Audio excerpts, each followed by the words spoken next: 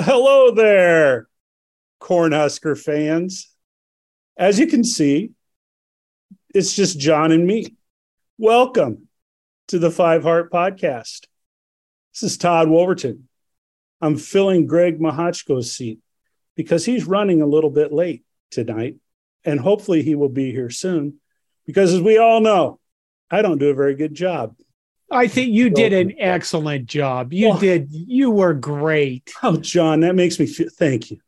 Thank you. That makes, John, huh? You got a dog looking over your shoulder. I do. If people are listening to this on the podcast, I decided to use my dog as a backdrop instead of my room, which is a complete bloody mess. This is my dog. Tuesday, I think. Wait, what is today? I don't know. A few days ago, I came home. You know, I made myself some air fryer eggs, a couple pieces of toast, and I dropped the toast on the floor. And of course, the dog's like, "Oh, blam!" You know, the next day, it was Thursday. I had to go to the chiropractor because I go to the chiropractor every week. And I stopped by the gas station and picked myself up a couple donuts. I walk in my room, I drop a donut on the floor, and that's gone. So this is her Friday morning. And she's looking at me going, when the fuck are you going to drop something, you son of a bitch? I was just sitting here waiting. And I mean, look at that face. I know. Like, you know. Dogs do that. I mean, dogs have those expressions on their face that just melt you, you know? Yeah. Well, hey, anyway, I guess back to kind of the opener here. I'm joined obviously by the founder and fearless leader of Corn Nation, John Dam Johnston, who has shared a little bit about his dog. As I mentioned earlier, hopefully before we get too far down the road, Greg's able to join us tonight as well. John, we are, 20 some days away from kickoff in Dublin, Ireland, where our beloved Nebraska Cornhuskers are going to take on the Northwestern Wildcats. Things seem to be picking up pace a little bit in fall camp, and there's some other news around that we can talk about as well. But let's kind of start with what's going on, or what are we hearing out of fall camp, and what are people? That's saying? Where we're starting. That's where we're going to start. Fall camp. Fall camp. Oh my God! What have we heard out of fall camp? Well, there was a long pause there, Todd. It sounds like Mickey Joseph has become the anointed holler guy, has become the anointed hold them accountable coach on the offensive side of the ball. You got Travis Fisher on the defensive side, but at least after the first few practices this week, Coach Joseph doesn't seem to be too happy with his wide receivers. No, he doesn't. He said that they were getting destroyed by the defensive backs, which, I guess I look at and kind of think, well, that's not so bad. I mean, it's bad if you're Mickey Joseph, but honestly, I'd rather have us in that position than having a defense that just gets run over and destroyed. That's the thing about it. You can't really tell what's going on. I think we all understand the defense is going to be miles ahead of the offense, but and I guess, Mickey Joseph just comes right out and calls them out in public and the media. And I think it was kind of interesting, I guess. Well, we have talked a number of times. I know that I've mentioned it and you've mentioned it and other people on this podcast have mentioned it, that mental toughness, changing a mindset, developing a winning attitude, knowing how to win games, knowing how to close out games, certainly has been a weakness of the teams in the last few years. But, it looks like Mickey Joseph, he's made it pretty clear that that nothing's going to be given to them. They're going to have to earn everything they get. He's going to push them. He's going to hold them accountable. And it sounds pretty much like, at least in the wide receiver room, there's a number of reality checks that are taking place. So we're gonna hear from Mickey Joseph in fall camp, and then not hear from him the rest of the season. Yeah. Well, so maybe that's part of it too. Maybe, and the other thing is that Mickey's made a few comments too in the last couple of days where you kind of say, huh? what are you saying? And I kind of wonder if maybe that he's been the designated coach that's now painting a target on him, saying stupid things, maybe throwing his players under the bus a little bit to take the pressure and take the heat off the golden boy, HCFF, who knows? Mickey is a team player. Anyway, it is, from my perspective, I guess the one thing that I've heard, from the wide receiver group that does give me a good feeling is that sounds like Omar Manning is performing well so far this fall. His name's been mentioned, and I'm glad to hear that. He's a guy you got to root for a little bit, and maybe under Mickey Joseph's coaching, he's stepping up to the plate a little bit. I tried to read an article about special teams and how much better Bill Bush's reps are being and how they're hitting hard. And I think Chancellor Brewington said that guys are getting pancaked. And, whenever I was reading this article, Todd, I couldn't finish it because I just kept having flashbacks to Cam Taylor Britt trying to field a punt inside the 10 and giving up the safety and whacking the ball forward and giving up the first 2 points of the college football season last year. John, it's in the past. We're moving forward. We're focused. It can still hurt you. No, what's done is done. Cam Taylor Britt, he's gone. We're not going to make mistakes anymore on special teams. We've got a full-time coordinator. The guys are loading up. The guys are playing for real. And special teams are going to become a positive part of the Nebraska football program this fall. Isn't that right, Greg? We see Greg, we see your iPhone. Can you hear us? Wait a minute. Here's the problem with that. The problem is, Todd, I talk to a lot of heart attack survivors now because they know I'll talk to them. And they tell you about being full of anxiety and how they lay down at night and they can't go to sleep because they think they won't wake up, and how they, even people have been in car accidents, can't get back in the car. And you know what I tell them, Todd? You know what I tell them?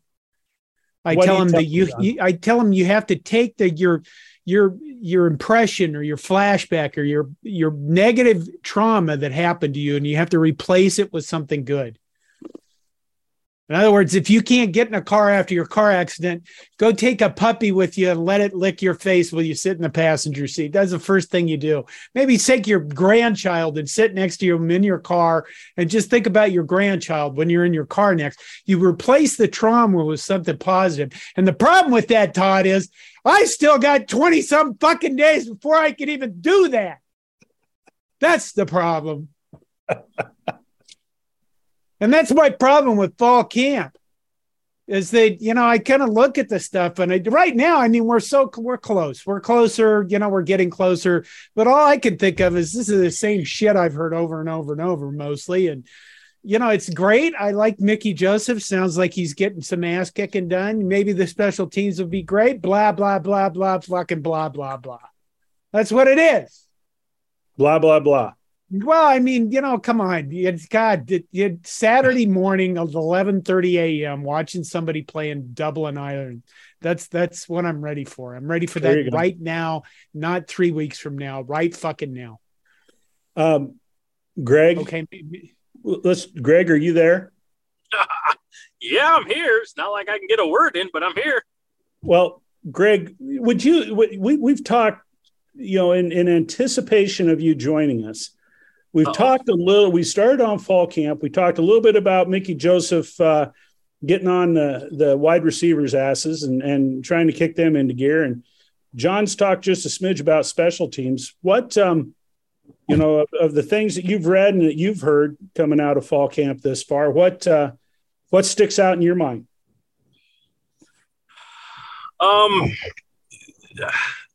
This is where I'm a bad man because I don't read it. And I'm going to say this is where I'm either going to make a lot of sense or people are going to say, what the hell are you doing hosting a Husker podcast?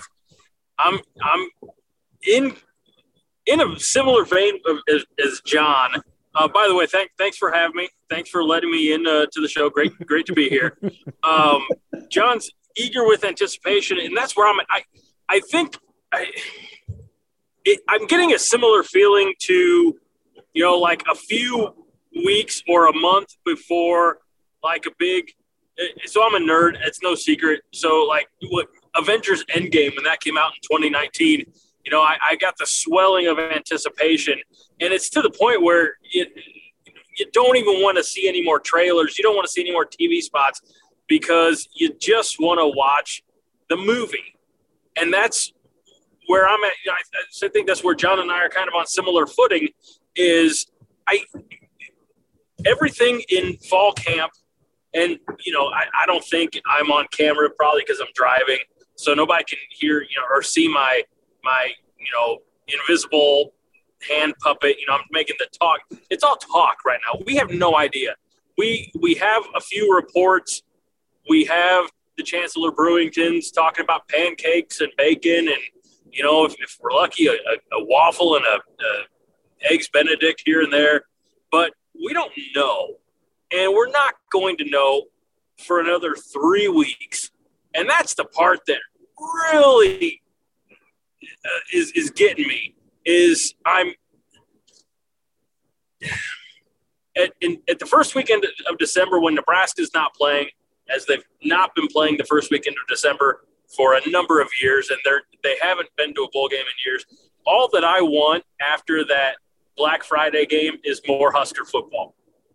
So in a way, it's like it's a very long off season for me, and there are little tidbits here and there where you get hyped up. You get hyped up for your early signing day, and you get less hyped up for the signing day in February because there's very few, fish left in that particular pond.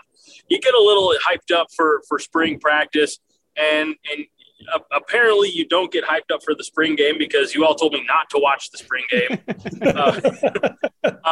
And then there's just this, you're in a graveyard.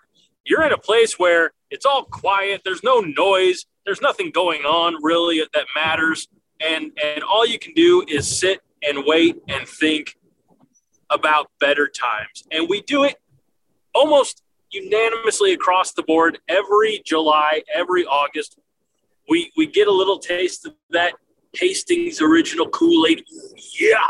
And we just got to think, that Big Red it's going to be a little better this year. It's going to be a little sweeter.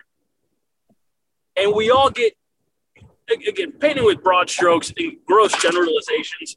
We paint with we all get on the bandwagon. And so since the day after Black Friday, I've been geared up for Husker football. It is the only must-see TV left for me period. Everything else I can DVR it. I can watch it later. Nebraska football, when my schedule allows, is the only thing that I absolutely stop what I'm doing to sit down and watch. It used to be that way for me in the Pittsburgh Steelers when I paid outrageous NFL Sunday ticket prices, and I let that go because I was like, this is foolish. I'm paying all this money, and I'm giving up 3.5 hours of my life. And, it was in a time realistically when the Steelers were not horrible. It was in the same era where Nebraska was winning 9-10 games a year. The Bo Pelini era, but what was the question? No. Greg, go ahead. Well, here, what I was, I concur with, and I think, there always comes that point in time, or there has been that point in time for Husker fans, when they start drinking the Kool-Aid and, starting getting optimistic. And hey, every college football team in the country right now is 0-0. Every college football team in the country is going to focus on the positives and try to be optimistic. The fan base is hoping, that's common, regardless of what team you're following. Some fans are more rabid than others, but this is a time for optimism. What I believe is I don't think that the Nebraska fan base is drinking a whole lot of Kool-Aid right now. And I think it's different And I think that the Nebraska fan base, a large percentage of them, is just like you two guys have said.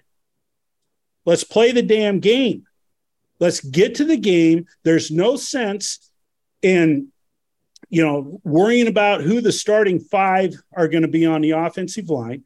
There's no sense in wasting a lot of time and thought wondering, what's the depth chart going to look like? When are they going to hand out the black shirts? All of that stuff that Nebraska fans used to get jacked up about.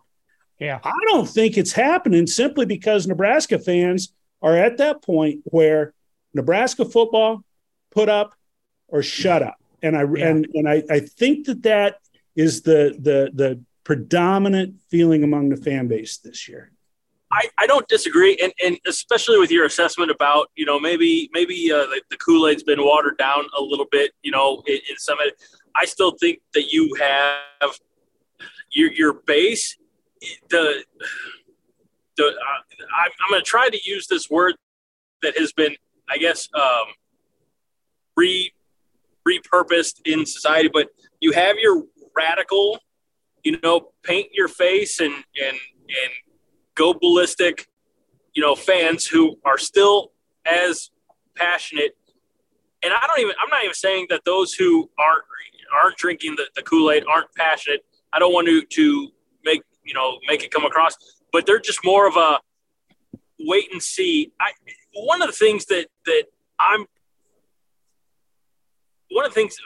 reasons that I am more eager just for the start of actual live game competition is, and Todd, I think when talking about not just Nebraska being 0-0, but every program across the country, and maybe every program or majority has this issue, but maybe we have this issue or we see this issue more because we're inside. It's us.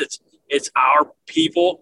But media and fans alike kind of have a tendency, good or bad, something positive or negative, of making mountains out of molehills, and for me, if we could just be a little bit more, and maybe this comes, back to not drinking the Kool-Aid as much, but if we were just a little bit more even keel and because we don't know, they could go out on August 27th from Dublin, Ireland and score 70 points and the defense be magical and pitch a shutout. They could. Or they could, like John had to remind us, they could have a season opener like they had a year ago against Illinois. They could, but we don't know. Everything, and I think this is what we do. This is why we have a show. This is why Corn Nation exists to an extent. It's a lot of speculation. I mean, it's why Husker Mike has the opponent previews, because we don't know. I mean, we have no idea what Casey Thompson or Logan Smothers or Chubba Purdy, we don't know what any of them are going to look like as the starting quarterback of this team. Yes, we do know what Logan Smothers, we have a glimpse of what he looked like as last year, but it's not the same. No two teams are ever alike. There's always, attrition. There's always guys coming in. So we don't know anything. We have a new offensive coordinator. We don't know our identity. And I think maybe that's the really frustrating part for Husker fans, because we've always had, or at least in our minds, we tend to drift back to, glory days, to borrow a Bruce Springsteen line. And we always have this run the damn ball, strong defense identity. And we haven't had that. And I think maybe the lack of identity is affecting the fan base more than it's affecting the team. And because it's affecting the fan base, it's dividing the fan base. And so you have the run the damn ball guy, and you have I'm assuming it was John, it was on the Corn Nation Twitter account that said that, the Pitt offense last year ran the ball 48 or 49% of the time, 2,500 yards, 30-something touchdowns. I mean, but there's the run the damn ball guy. Easy for me to say. Who's going to be like, well, that's not enough. We need 80% ground game, 20% through the air. And so many of them go back to 25 years ago, and that was the winning formula. But that's not college football anymore. So the lack of identity, I think, is hurting the fan base more than it's actually affecting the team, because the team's just going in there doing, they're playing the system that they have today, and we saw that at the end of or in the Mike Riley era when Bob Diaco came in and it was switched to 3-4, and so now you're learning a new. I mean, what was it defensively? We had maybe it was, if it wasn't defense, it was defensive backs coach, but there was a new coach every year, wasn't it? I mean, you can't build an identity off of. And I hate to do this. I apologize to you both. I apologize to Haas, but you can't build an identity on a revolving door, and so I think we're down to bare bones. Well, I think the only thing that matters is wins. That's okay. That's where I was going to come from. That's where I wanted to head with this. I'm not trying to speak for both of you guys. I think all three of us are really excited about this first game. I mean, we're anticipating it. We want to see how the team stacks up. We're hoping, that the team comes out and plays well and looks good and wins. Most importantly, wins that first game. But I can safely say, having been on these podcasts with you guys for quite a while now, we're not gonna jump up and get all warm and fuzzy about the great things that are going to happen with Nebraska football, because as Greg, you've mentioned, there are so many unknowns. But in the big scheme of things, a lot of this doesn't really matter until they line up, kick that ball off in Dublin, Ireland. And I guess, as we think about fall camp and what's going on right now, we get our little bits and pieces from the media, give us something to chew on, kind of give us something to try to pull us along. But I'm going to be honest with you guys, starting this weekend, I'm going to be out of the country for 16 days. And I'm not going to have access to any news about Nebraska football in all likelihood. And probably the first time in my life, I don't know that I'm going to miss it, because I'll be back here for that Saturday morning game when Nebraska takes on the Northwestern Wildcats. And I'm excited as hell to see how they do.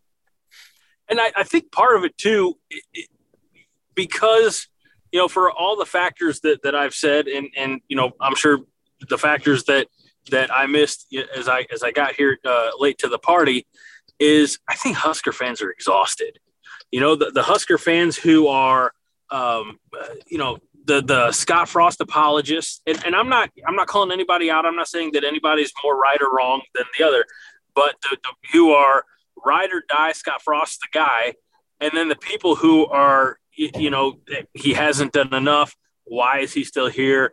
4 years, losing season, but there's so much infighting that I feel like maybe part of this general malaise is that we're all just so damn tired, or maybe it's just the fact that I don't get a whole lot of sleep because I got 3 kids. I don't know. But I do think that there's something that there's always a debate. There's, you can't post something like, God bless, the Corn Nation Facebook moderators, because you can't post something without it turning into everybody pitching a fit and planting their flag. And it's like arguing, like people, maybe you have these same arguments at your local diner. Here's one for Haas, Bob from Brainerd. Maybe he's getting there with the guys and rallying the troops in some form or fashion that they view as productive, but they're not the coaching staff. They're not the athletic department, and bitching online about sports is no different than bitching online about politics. You're not changing any minds.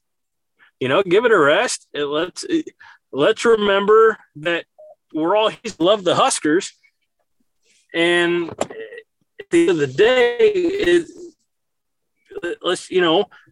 everybody's going to have what's the best. I think he's broken up. Yeah, to Greg, success, but we don't in any of those matters. Can you hear me now? we can hear you now. I think there's Can you hear me now, boys? There's way less drama. Where did I leave off? I was on a good roll. I don't know. We couldn't hear you.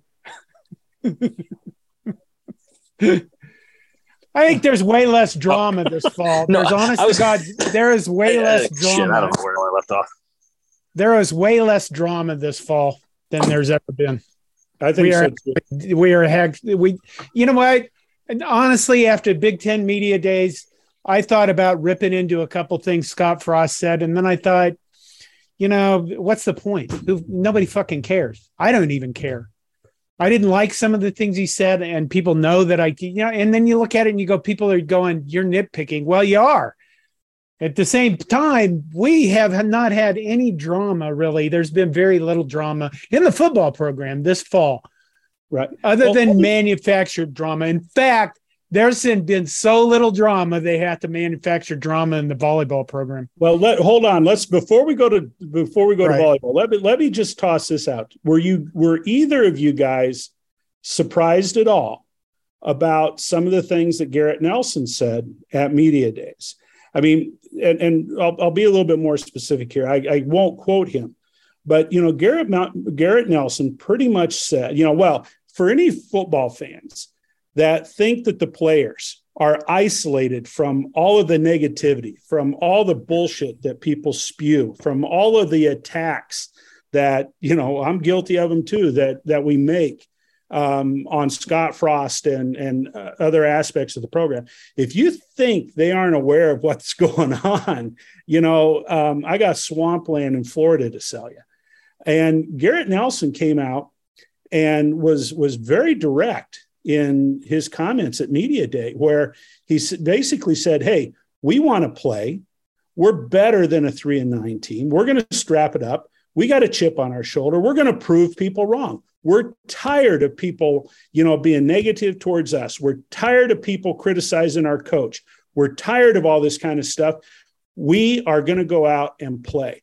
And the reason I mention that is there really hasn't been any fallout or any critique or any commentary on Garrett Nelson's comments. Under other circumstances, some of our friendly sports writers probably would have taken Garrett Nelson to task or whatever, but no one did. No. That's because we're in the same mood. I think everybody's just waiting. It's a very dangerous time for Husker football. I think a very dangerous time. And I've said this repeatedly. They're going to lose fans if things don't. It's not about just Scott Frost winning games. If he wins a GABA games, that'll probably cure about 80% of it. But it's also going to be about how Trev Alberts handles it. If if he only wins a few games, or if he goes 6-6, it's going to be really interesting to see what happens this season. Well, with regards to the fan base, I guess I worry about the fan base probably more than I do. Maybe not more, but just as much as I do the coaching staff. And the reason for that is this, for years when I was younger, when I was in college, I thought, they don't listen to students at all. They don't give a shit what we think. And then you get older and you realize, well, you're only there for 3, 4, 5, in my case, 7 years. and really those people are there for their lives. And then as you get older, you go, well, why would they listen to college students? You don't know shit when you're that young. And then I've worked in K through 12 programs all over the place. And I thought, nobody listens to the kids and stuff like that. Well, the fans have been around since 1962 for entire people's lives. And I think that this is more important about keeping the fans going to the games this season, and winning games is going to do that. But it is about showing that you're playing good football, because that's what we want to see. But I worry more about the fan base just at some point just saying, great, we're fucking Purdue. You know what I mean? We don't give a shit anymore. Let me throw something out here, guys, and I'm interested in your takes. And, John, you've mentioned the fan base, and that's, in reality what we've been talking about here the last, 10 to 15 minutes.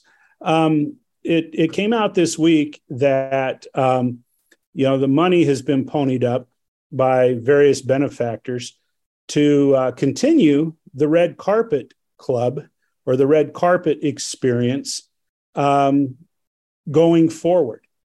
Now, sarcastic Todd would say, well, that way they're ensuring the sellout streak stays intact. Humanity, Todd, would like to think that's a really nice gesture to give people, young kids in particular, an opportunity to watch Nebraska play football that may otherwise never have an opportunity to do so. I think it's a good idea. I think it's an excellent idea.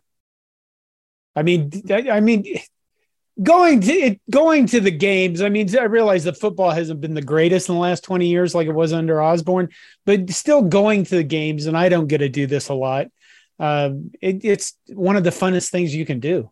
Yeah. I mean, I run into, my oldest son's girlfriend's mom still tells us about, the time she went on a blind date to a Nebraska game, God knows how many years ago, in the 70s, and how much fun it was, and the Sea of Red. And, it is a neat place to go, because you're not going to get that experience really anywhere else. Going to Camp Randall's fun. Minnesota can be fun. Going to other stadiums can be fun, but each one of them is their own unique experience. And imagine what it was like being in the stadium at halftime of the Oklahoma State game when Bill Callahan's reign was coming to an end. That wasn't a fun experience, but the rest of them, I think it's a cool gesture. If you're going to be cynical about that, you hate children, fuck you. I'm reminded of now that I'm here in my office. That's right. I'm reminded of something probably I heard years back on the Big Red Comcast, which may or may not be why they're not doing the show anymore, is because they said, all the losing, it wasn't fun anymore. So they actually pulled anchor and sailed off. But they said that the worst thing that could happen is maybe what we're seeing, and maybe going back to what you guys said moments ago about this could be the most pivotal year potentially in Husker football history, is if there's no success, the passion leaves and is replaced with apathy. And it's like, oh, well, we're trying to think of a crappy, great, we're Wyoming, we're Mississippi State, or we're, God forbid, Vanderbilt, what would be? We would be irrelevant. And people comment on YouTube, and people comment about my videos on YouTube and stuff, that you guys are irrelevant. We're not irrelevant. We are constantly talked about by everybody. When Iowa has a shitty season, nobody cares. When Nebraska is this bad, everybody's like, what the hell is going on with Nebraska? Right. So we are not irrelevant. If we lose this fan base, we will be irrelevant. That's really what the problem is. We're not good at football, but we're not irrelevant. So if you're a fan listening to this, don't ever let them motherfuckers tell you we're irrelevant, because they can't stop talking about us. But that's the key, is if the on-field product doesn't improve and apathy continues to build, like, I'm going to say this without, I hope, denigrating any of the greats who've ever, strapped on pads and worn, the scarlet and cream. The fan base is the heart and soul of the Huskers. Mm-hmm. Yeah, I think it is too. I mean, absolutely. And I don't say that to pat myself on the back. Certainly, I don't say that to pat. You know, I hope I don't come across as pandering. And you got to remember that I wasn't even a fan. I was barely aware of what college football was in the Huskers' heyday. You know, because I lived in Southern Illinois, where they weren't even talking about Illinois if Illinois was good. You know, and so it was my relocating to Nebraska and being surrounded by the right people, friend of the show, Josh, if you're listening, that built up this fire and this passion in me. And it continues to, I don't foresee a time where, even if we're fucking losing to Iowa by 40 points in the third quarter, where I will ever turn off the TV. I don't see that happening, partially because I have to hold myself accountable because I got to come here and complain about it with you guys. but it's, and I love the fact that so many former players have come back as fans. I loved the fact that so many former players came back at the introduction and announcement of Scott Frost as head coach, and he went back and met with, 100, former Huskers and black shirts, and that was special. And I don't know if that happens in other places. So I love the fact that, it's once a Husker, always a Husker mentality for a guy who goes all the way through the program. And that they come back as fans. But if they're not coming back as, like, if it's just a job to them, okay. And I don't say that from the aspect of like using a young kid's talents, but look, they're getting an education. They're getting the opportunity to play the game that they love. Not practice, not talking about practice, but play a game that they love. And hopefully they get to go on and do it at the next level if they're qualified and able. So they get something out of it too. It is a give and take. But as a fan, as someone who has paid money more than once to see them play on the road, it's a well-known fact. I haven't stepped foot in the hallowed grounds yet. But as someone who has bought the merch, bought the shirts, put dollar to Huskers.com, supported them. I have, and I don't say this to pat myself on the back. I know many people and in greater quantities have, but years back when the men's club hockey team was going to the national tournament, I threw a little to help bus fare or whatever they needed, $50, whatever it was. So I still get letters from the UNL Foundation seeking donations. I ain't got that kind of money, but I'm just one small, little cog in this wheel of Husker Nation. And I feel blessed to be here. I do, because being a Husker fan has introduced me to, you guys, Brian, which is good, which again, I feel fortunate for, but Hoss, Brian Toll, Jill Heemstra, everybody at Corn Nation, Nate McHugh, Patrick Earhart, Kevin, just everybody. I get to just come on here and yak with you guys once a week, give or take my schedule available, but it's the fans. Well, with that, when I go back, and I didn't mean to cut you off, Tom, I want to wrap this up. You go back, and maybe when they bring back NCAA football for Xbox, PlayStation, whatever, maybe they'll have that legacy type of gameplay. But I remember you building a dynasty or whatever they call it at the college level, and you're recruiting 4 or 5 star kids. And one of the things is like, how's the fan base? What are the facilities like? The education and scholarly approach, things like that.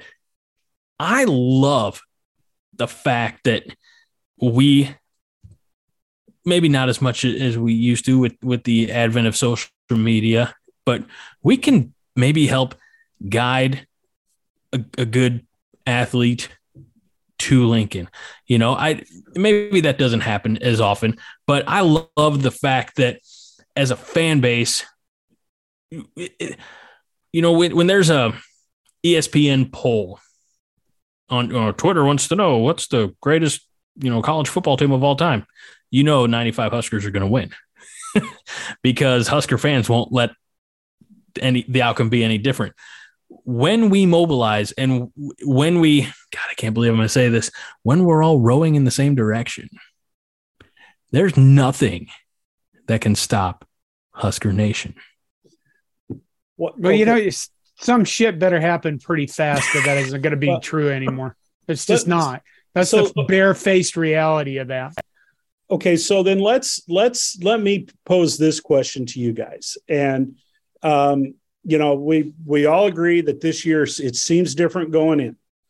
Strap it up. We're all kind of taking that Missouri attitude. Show me what you got. But there have been those times, and I think all of us are very passionate about the program, and we love the team. I don't see any of us or any of the people associated with Corn Nation that are going to jump ship. We're all loyal in all kinds of weather Nebraska fans. But things are a little bit different this year. And so here's the question I want to ask you guys. We've all been guilty of drinking the Kool-Aid. And some of us may take a gulp before the first kickoff. But that being said, what is your gulp of Kool-Aid? At what point are you going to say, God damn, this is great. I am so jacked up and pumped. And this team, I tell you what, I can't get enough of it. What is that? It's just something in the air. I'm 60, Todd. You're 62, but honestly, I played high school football years ago. I wasn't very good at it, but I got to play. And there's just something in the air where you just smell the air and you go, hey, it smells like football. And you remember you played fall. You had your own fall camp. Again, I wasn't that great at playing football, but I loved high school football. It was the one thing. If all these people would go, would you be 18 again? No, but I'd be 14 if I could play football again. That's the only fucking thing I would ever go back through my life for and start over again, which is really weird because I sucked at it. Are you going to take a lot? Are you going to take that swallow of Kool-Aid if Nebraska starts 3-0 with convincing wins in the first 3 games of the season? Yeah, here's the thing. I fully expect us to beat the living shit out of Northwestern because I don't think they're any good. I think that Pat Fitzgerald really misses his defensive coordinator, and we're going to see that. So unless our offense literally cannot get out of their own way, we should do to them what we did to them last year. And then the next 2 are gimmies. They're FCS schools. If they're not gimmies, then we got bigger problems than, Oklahoma toss-up. But then you go, what? Fucking Indiana? I mean, Indiana is terrible. They suck ass, and they're not going to get any better because they are just the opposite about us when it comes to football and basketball. They're like, wow, we still have a football team? What the hell's up with that? And then you got like Rutgers.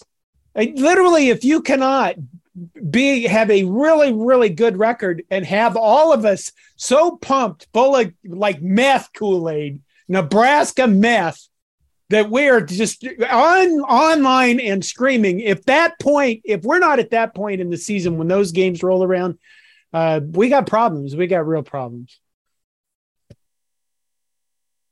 Was that Kool-Aid-y enough for you? That's Kool-Aid-y. Greg, what's your gulp look like? So I want to piggyback on what John was saying, with the exception that I never played football. My high school didn't have football until a couple of years after I graduated. I think I've explained that in the past, but I got my real first taste of football in August of 2003 when I stepped in the broadcast booth. First game of my career was actually in Torrington, Wyoming, for the Shattering Cardinals. And as I became more familiar with the players, the coaches, and everything that was really going on in front of me, let's say maybe the following year, 2004, and then especially 2005, 2006, when I was doing it all on my own, man, there is a buzz that I got about a week, 2 weeks out when I have to start calling that opposing coach, getting that pregame interview, getting his starters, things like that. I get bouncing. I think bringing it back to Kool-Aid specific, when Nebraska, not if, folks, not if, when Nebraska's 3-0 and it is a Saturday in Lincoln, September 17th, and Oklahoma comes to town. And I have no visions of grandeur that Nebraska at 3-0 is going to be ranked with a win over a bad Northwestern team and a couple of FCS schools.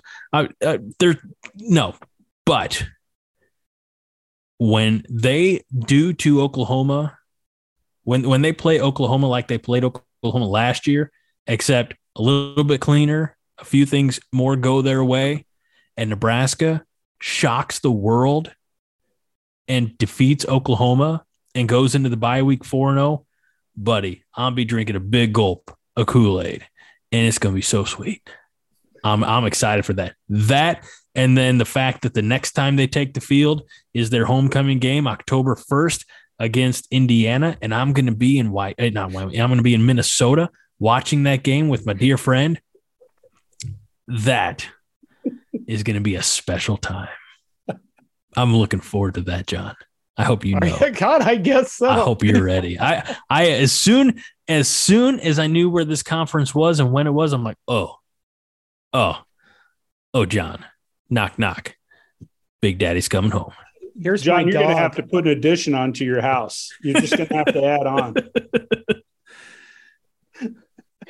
Well, my daughter will have moved out by then. So, hey, this news was just announced. For the first time since 2011, Iowa has sold out all 7 home games. So drinking the Kool-Aid in Iowa City. That's the thing about it, is Iowa is stealing our mojo. That is we're all like sunken into fucking quicksand, and they're over there actually enjoying really shitty offense. Well, hey guys, let's shift gears here a little bit. In addition to the football program, beginning their fall drills, et cetera, we also had the first ever Big Ten media days for volleyball. We all know that volleyball has in the Big Ten, I mean, it's the dominating conference. But John Cook, perhaps for the first time in his role as head coach at the University of Nebraska, had a situation with a returning All-American middle blocker, Kayla Caffey, that was really quite awkward. Really, just kind of an awkward situation. And at least, I've read quite a bit and listened quite a bit, and I'm not sure I have any more clarity than I did when I first heard that she has decided to enter the portal and leave. Does the situation with Kayla Caffey, what kind of an impact, if any, does that have? Once the girls start playing games, is this in the past? She's an All-American that could have been playing for Nebraska this year. And she's leaving. What are you guys' what's your take? What are your thoughts on that? It's at a position that we're rather weak, is what my understanding was. I think what happened was, my understanding is John Cook thought she was going to leave, gave her scholarship to somebody else, thought that the name, image, and likeness thing would be enough for her to stay, because that would pay for her schooling, because she's still in school. She did graduate, and I think that, she had to get a waiver for this 7th year. So I guess you just look at it and go, that's what he was thinking, or that's what he was trying to do. And she decided otherwise and left. I mean, let's Kayla Caffey. She can go wherever the fuck she wants. Right. Well, yeah. And the thing that surprised me about the whole thing, because, I have the utmost respect for Coach Cook. Anybody that pays attention to college athletics, probably feels the same way. I mean, the guy, and he's always been pretty transparent, I think, and always, pretty forthcoming with how he works with his team and a lot of that. But it sounds to me like communication in the whole thing broke down. And it does. To me, that is the absolute shocker, because, when you put together the timeline of this whole thing, it kind of sounds like, what? Were they even talking? Did they even bother to ask each other? Where was the communication in this? But, Nebraska has, the number one middle blocker recruit, the girl from Waverly that was on campus last year. She's going to play. They brought in a transfer from Penn State. Her last name's Horde. She was an All-American. And they've got this super duper freshman, I think her name's Mendelson, who has played on USA age group teams in both volleyball and basketball. She's played at the international level, and she's a middle blocker. So the talent's going to be there. It'll just be a question of can they get things going in the right direction? And I hope like hell that Kayla Caffey doesn't end up in Texas like our little defensive specialist from Hawaii has done. It's a rare gaffe from volleyball, from an probably not the right word, but I'm going to say administrative standpoint, right? That whether or not she expressed her desire to not return, okay, well, we have to act accordingly and we have to fill that role.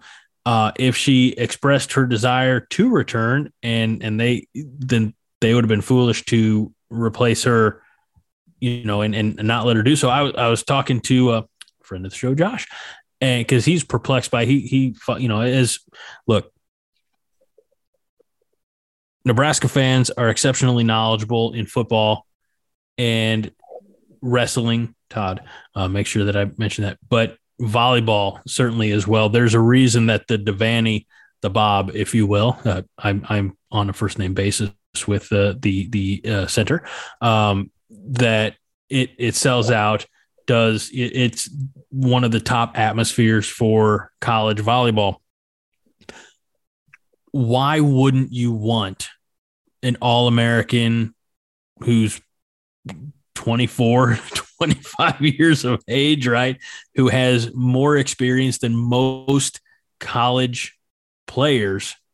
Why wouldn't you want that on you? Like it had to be expressed. And I don't know. I'm just speculating here, which I talked about before. I shouldn't do, but it had to be expressed that she was not planning on returning, because there's no scenario in my mind where Kayla Caffey goes to John Cook and says, "I'll see you in the fall." And he's like, "Not so fast, my friend." It just doesn't, that doesn't resonate as to having any basis in reality. So it had to be just a breakdown. And but it's two-sided, because how do you, as Coach Cook, let an All-American, one of your leaders, slip through the cracks? And regardless of the talent that might be coming in, Todd, I'm with you. You just hope that she doesn't end up wearing burnt orange next year, because what, John? Maybe she got a call and some guy in Texas said, "You know what? I'll give you $100,000 next year if you wear burnt orange. And you can major in whatever the fuck she's graduate study is." I think she's getting a master's. Well, she just graduated. Working on what guy that knows everything? Do you know the name of the guy that offered her $100,000 in Texas? No, I don't know his name. Yeah, see that, you son of a bitch. Whoa. But you know what I mean? If you don't have a scholarship, if they don't have a scholarship for you and somebody calls you up and says, right now we're in a situation where they people can just buy players. So that's it. Yeah. The whole thing is really confusing, because it sounded like, according to Coach Cook, that, the volleyball program was willing to go over their scholarship limit and thus take a penalty the following year. But then it turns out that she wasn't going to be on a volleyball scholarship. It's just very, very confusing. She was a player that fans really enjoyed watching. She played with a smile on her face. You could tell that there was a lot of joy when she played. She'll be missed, but by the same token, I think that, in John Cook we trust, and I think that there's probably some players on the court that are going to make up for her absence. Boy, if this was Scott Frost, we'd be reaming him over the coals. We'd be tearing that son of a bitch to pieces. We'd burn him in effigy. We might even burn him alive. Well, think about this. To shift, not even shift gears, but in an odd comparison, San Diego, the Padres, just gave up a bunch of talent for one guy.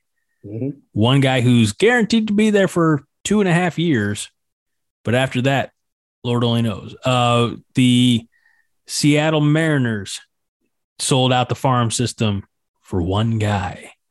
There are a lot of judgment calls that people in those positions, the guys at the top have to make, guys or gals at the top have to make. And we don't have to understand all their reasoning behind it. They see something. If John Cook, says, I'm going to take the court with this group of ladies, you can't really argue with his track record. Nope, you can't. I like how we all say the same thing in 3 different languages. Heck. What else you got for us, leader of the show, Todd? Yeah, leader of the show, Todd.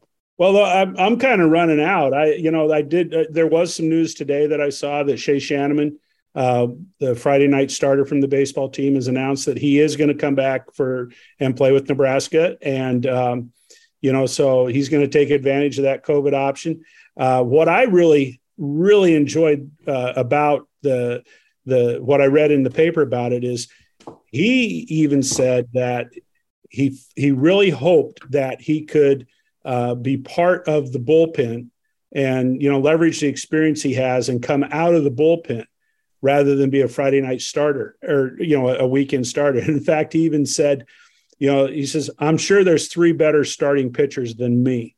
And which I was kind of different. Yeah, it is kind of different. And that's a team first approach. Normally when you start talking about pitchers' egos, if you've been a weekend starter in college baseball, generally speaking, it's a shot to your ego if you get relegated to the bullpen. But I think Shea Shanneman's coming in next year, and he wants to do what he can do to help the Nebraska baseball team win. So good on him. I will make 2 other things real quick. If you want to comment on them, feel free to jump in. But there are 2 little legislative things that have happened that have got me a little bit, got my ears perked up. The first one. We don't talk politics on the show. He has to get his commie thoughts in there. Well, Title IX, Nebraska did an audit of their compliance with Title IX. Trev Alberts has come out and said we've got some work to do at the University of Nebraska to be in compliance with Title IX, which has me nervous because, as we all know, Trev Alberts has a reputation, and I won't go any further than that. We need you, Haas. He is cutting golf. Better stop there. He cannot cut wrestling. He's not going to cut no. You can't cut a Power 5 wrestling program. He's done it. I guess you could to deflect the problem we have that is Scott Frost. Do not equate Nebraska wrestling with Nebraska Omaha wrestling. All right, they're 2 different. The other thing, and we've at one time or another, we kind of talked around this. We've talked a little bit about it, and we bring up NIL. And I think the God's honest truth, none of us understand NIL enough to have any intelligent conversation about it. But I did see. Okay, I'm sorry I offended I'm sorry. I'll only speak for myself. I apologize, guys. I apologize. But I'll have all of you NIL doubters, all of you anti-NIL people out there. Jerry Murtaugh, I've heard him talk on Saturday mornings. He hates NIL. Congress is starting a new initiative to look into regulating NIL. Well, that's great because we all know what happens when Washington starts meddling with things. Well, hold on. Led by a senator from the state of Alabama, Tommy Tuberville. And if you think that a former Auburn football coach, Jesus God, okay, and an idiot, that man is a complete. Other than football, I mean, that man doesn't really. I guess they put him in government where he's hopefully the most useless fucking thing around. I didn't hear this at all. Yeah, I would venture to say if Congress is going to get involved with NIL, and if Tommy Tuberville is kind of leading the charge, I would be very concerned about what the future holds. And I'll just leave it right there. Higher thresholds for all SEC teams on what players can earn. And, I want one more thing briefly. I don't know if you saw, there was a picture going around earlier of Mickey Joseph. I don't know if he was just standing in practice or if he was talking to media. Full sweatshirt the beginning of August. And somebody somewhere said, why in the hell is Mickey Joseph wearing a sweatshirt in the beginning of August? And Todd, you'll appreciate the only thing that came to my mind is he's got to cut weight for wrestling. He's showing these guys you got to be a tough son of a bitch to play football at the University of Nebraska. I mean, I have a question off of that. Is it showing? I feel like the message he's saying is you got to be a dumb son of a bitch to play football at the university. I know. I said tough. But he's wearing a full sweatshirt in 90 plus degree weather. There's a difference between tough and smart. Well, time out. Wait a minute. We're getting down in the bayou the last few years. This is air conditioning. Yeah, so you're saying his pits and his nuts weren't quite as humid as they used to be in? I would. Okay. I'm saying he's trying to bring the literal swamp ass. He's perfectly okay wearing a sweatshirt in the weather. Because I mean, Louisiana in what August has to be like some kind of. Well, it's like living in Minnesota in February. You just stay inside in the air conditioning. So, are we going to see? My question then is, when it's the day after Thanksgiving, and it's 30 degrees, is he going to be out there in shorts and a t-shirt because you got to be tough to play at the University of Nebraska? I mean, that's the stupidest. That's the stupidest theory. And Todd, I love you. Wow. He didn't get his shots in early, so he's getting his shots in late. That is the dumbest theory I've ever heard. Well, it's 90. If we put on the sweats, we're going to show how tough we are. We got salt tablets. Get over here. Take some salt tablets. Water. We don't take no damn water breaks around here. Pussies. Have you ever seen one of those winter hats that has like the tassels down the sides? Yes. John, You have one of those hats. Yes, I do. They are extremely warm. My oldest son, when he was in high school, he wore his year round. And he wore it playing soccer. He didn't wear it on the field when he was, actually in games, but soccer practice, didn't matter where he was, what he was doing. He wore one of those hats. And people, even his coaches would comment, what the hell is wrong with your son? Question. Yes. I can't remember how many offspring you have. Oldest son's different from rotten son. Yeah. Okay. I have just 3. make sure. Yeah. Two boys and the daughter. Okay. Yeah. Well, it doesn't make any damn sense to me. Like at some point, common sense has to outweigh your Your willingness to be tough. Maybe he doesn't like air conditioning. Then he's just trying to remind himself of home. Okay. I mean, I had that problem. Joseph.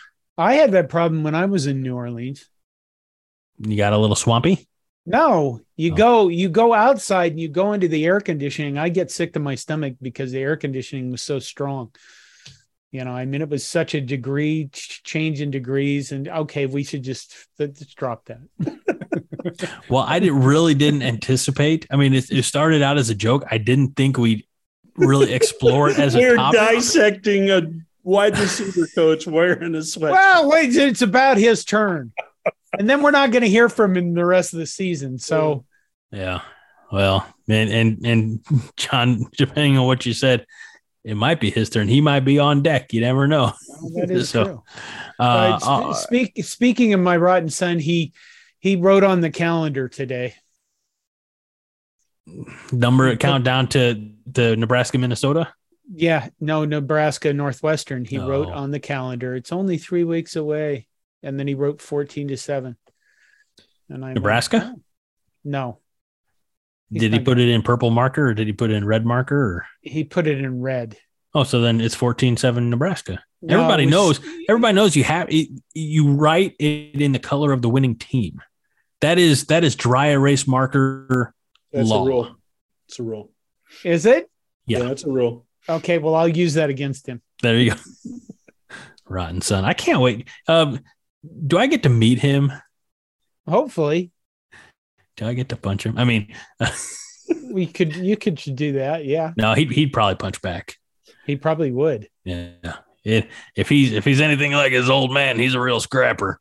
One to watch out for is the middle one. Don't turn your back on her. She's kind of ornery. I believe that. She's a tough one. Gets it from her mother. I do tell people that they ask me to tell me about your daughter. Well, she could be a serial killer.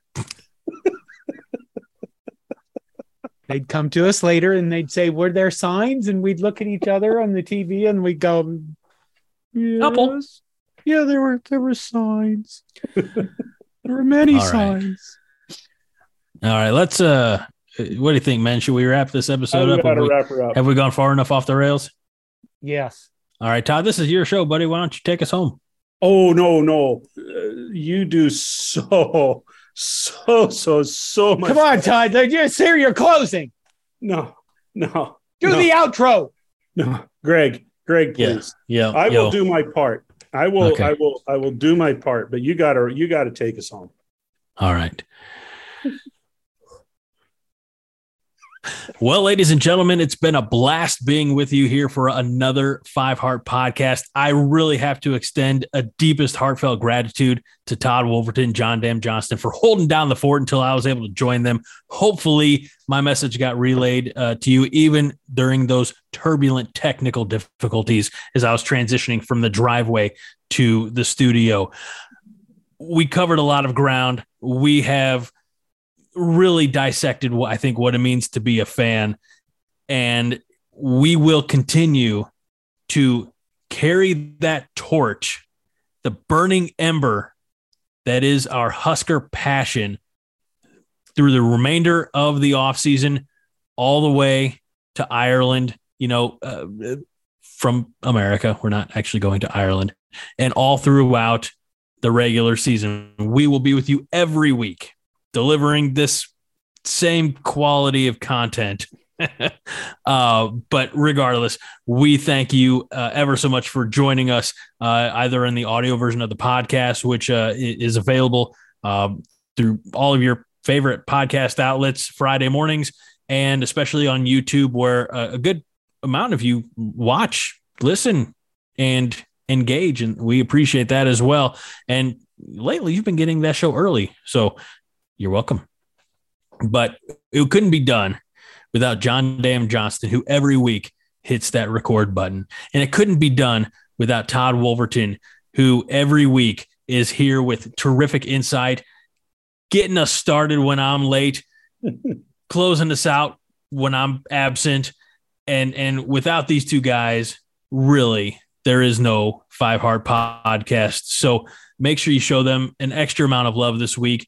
We're not going to have Todd for 2 weeks. He was very adamant about being here tonight and sharing his passion with us. And we're so glad that he did. We will miss him. And the next time we talk to him will be game week, where we will sit down. We will go game by game by game by game by game, and we will predict our outcomes.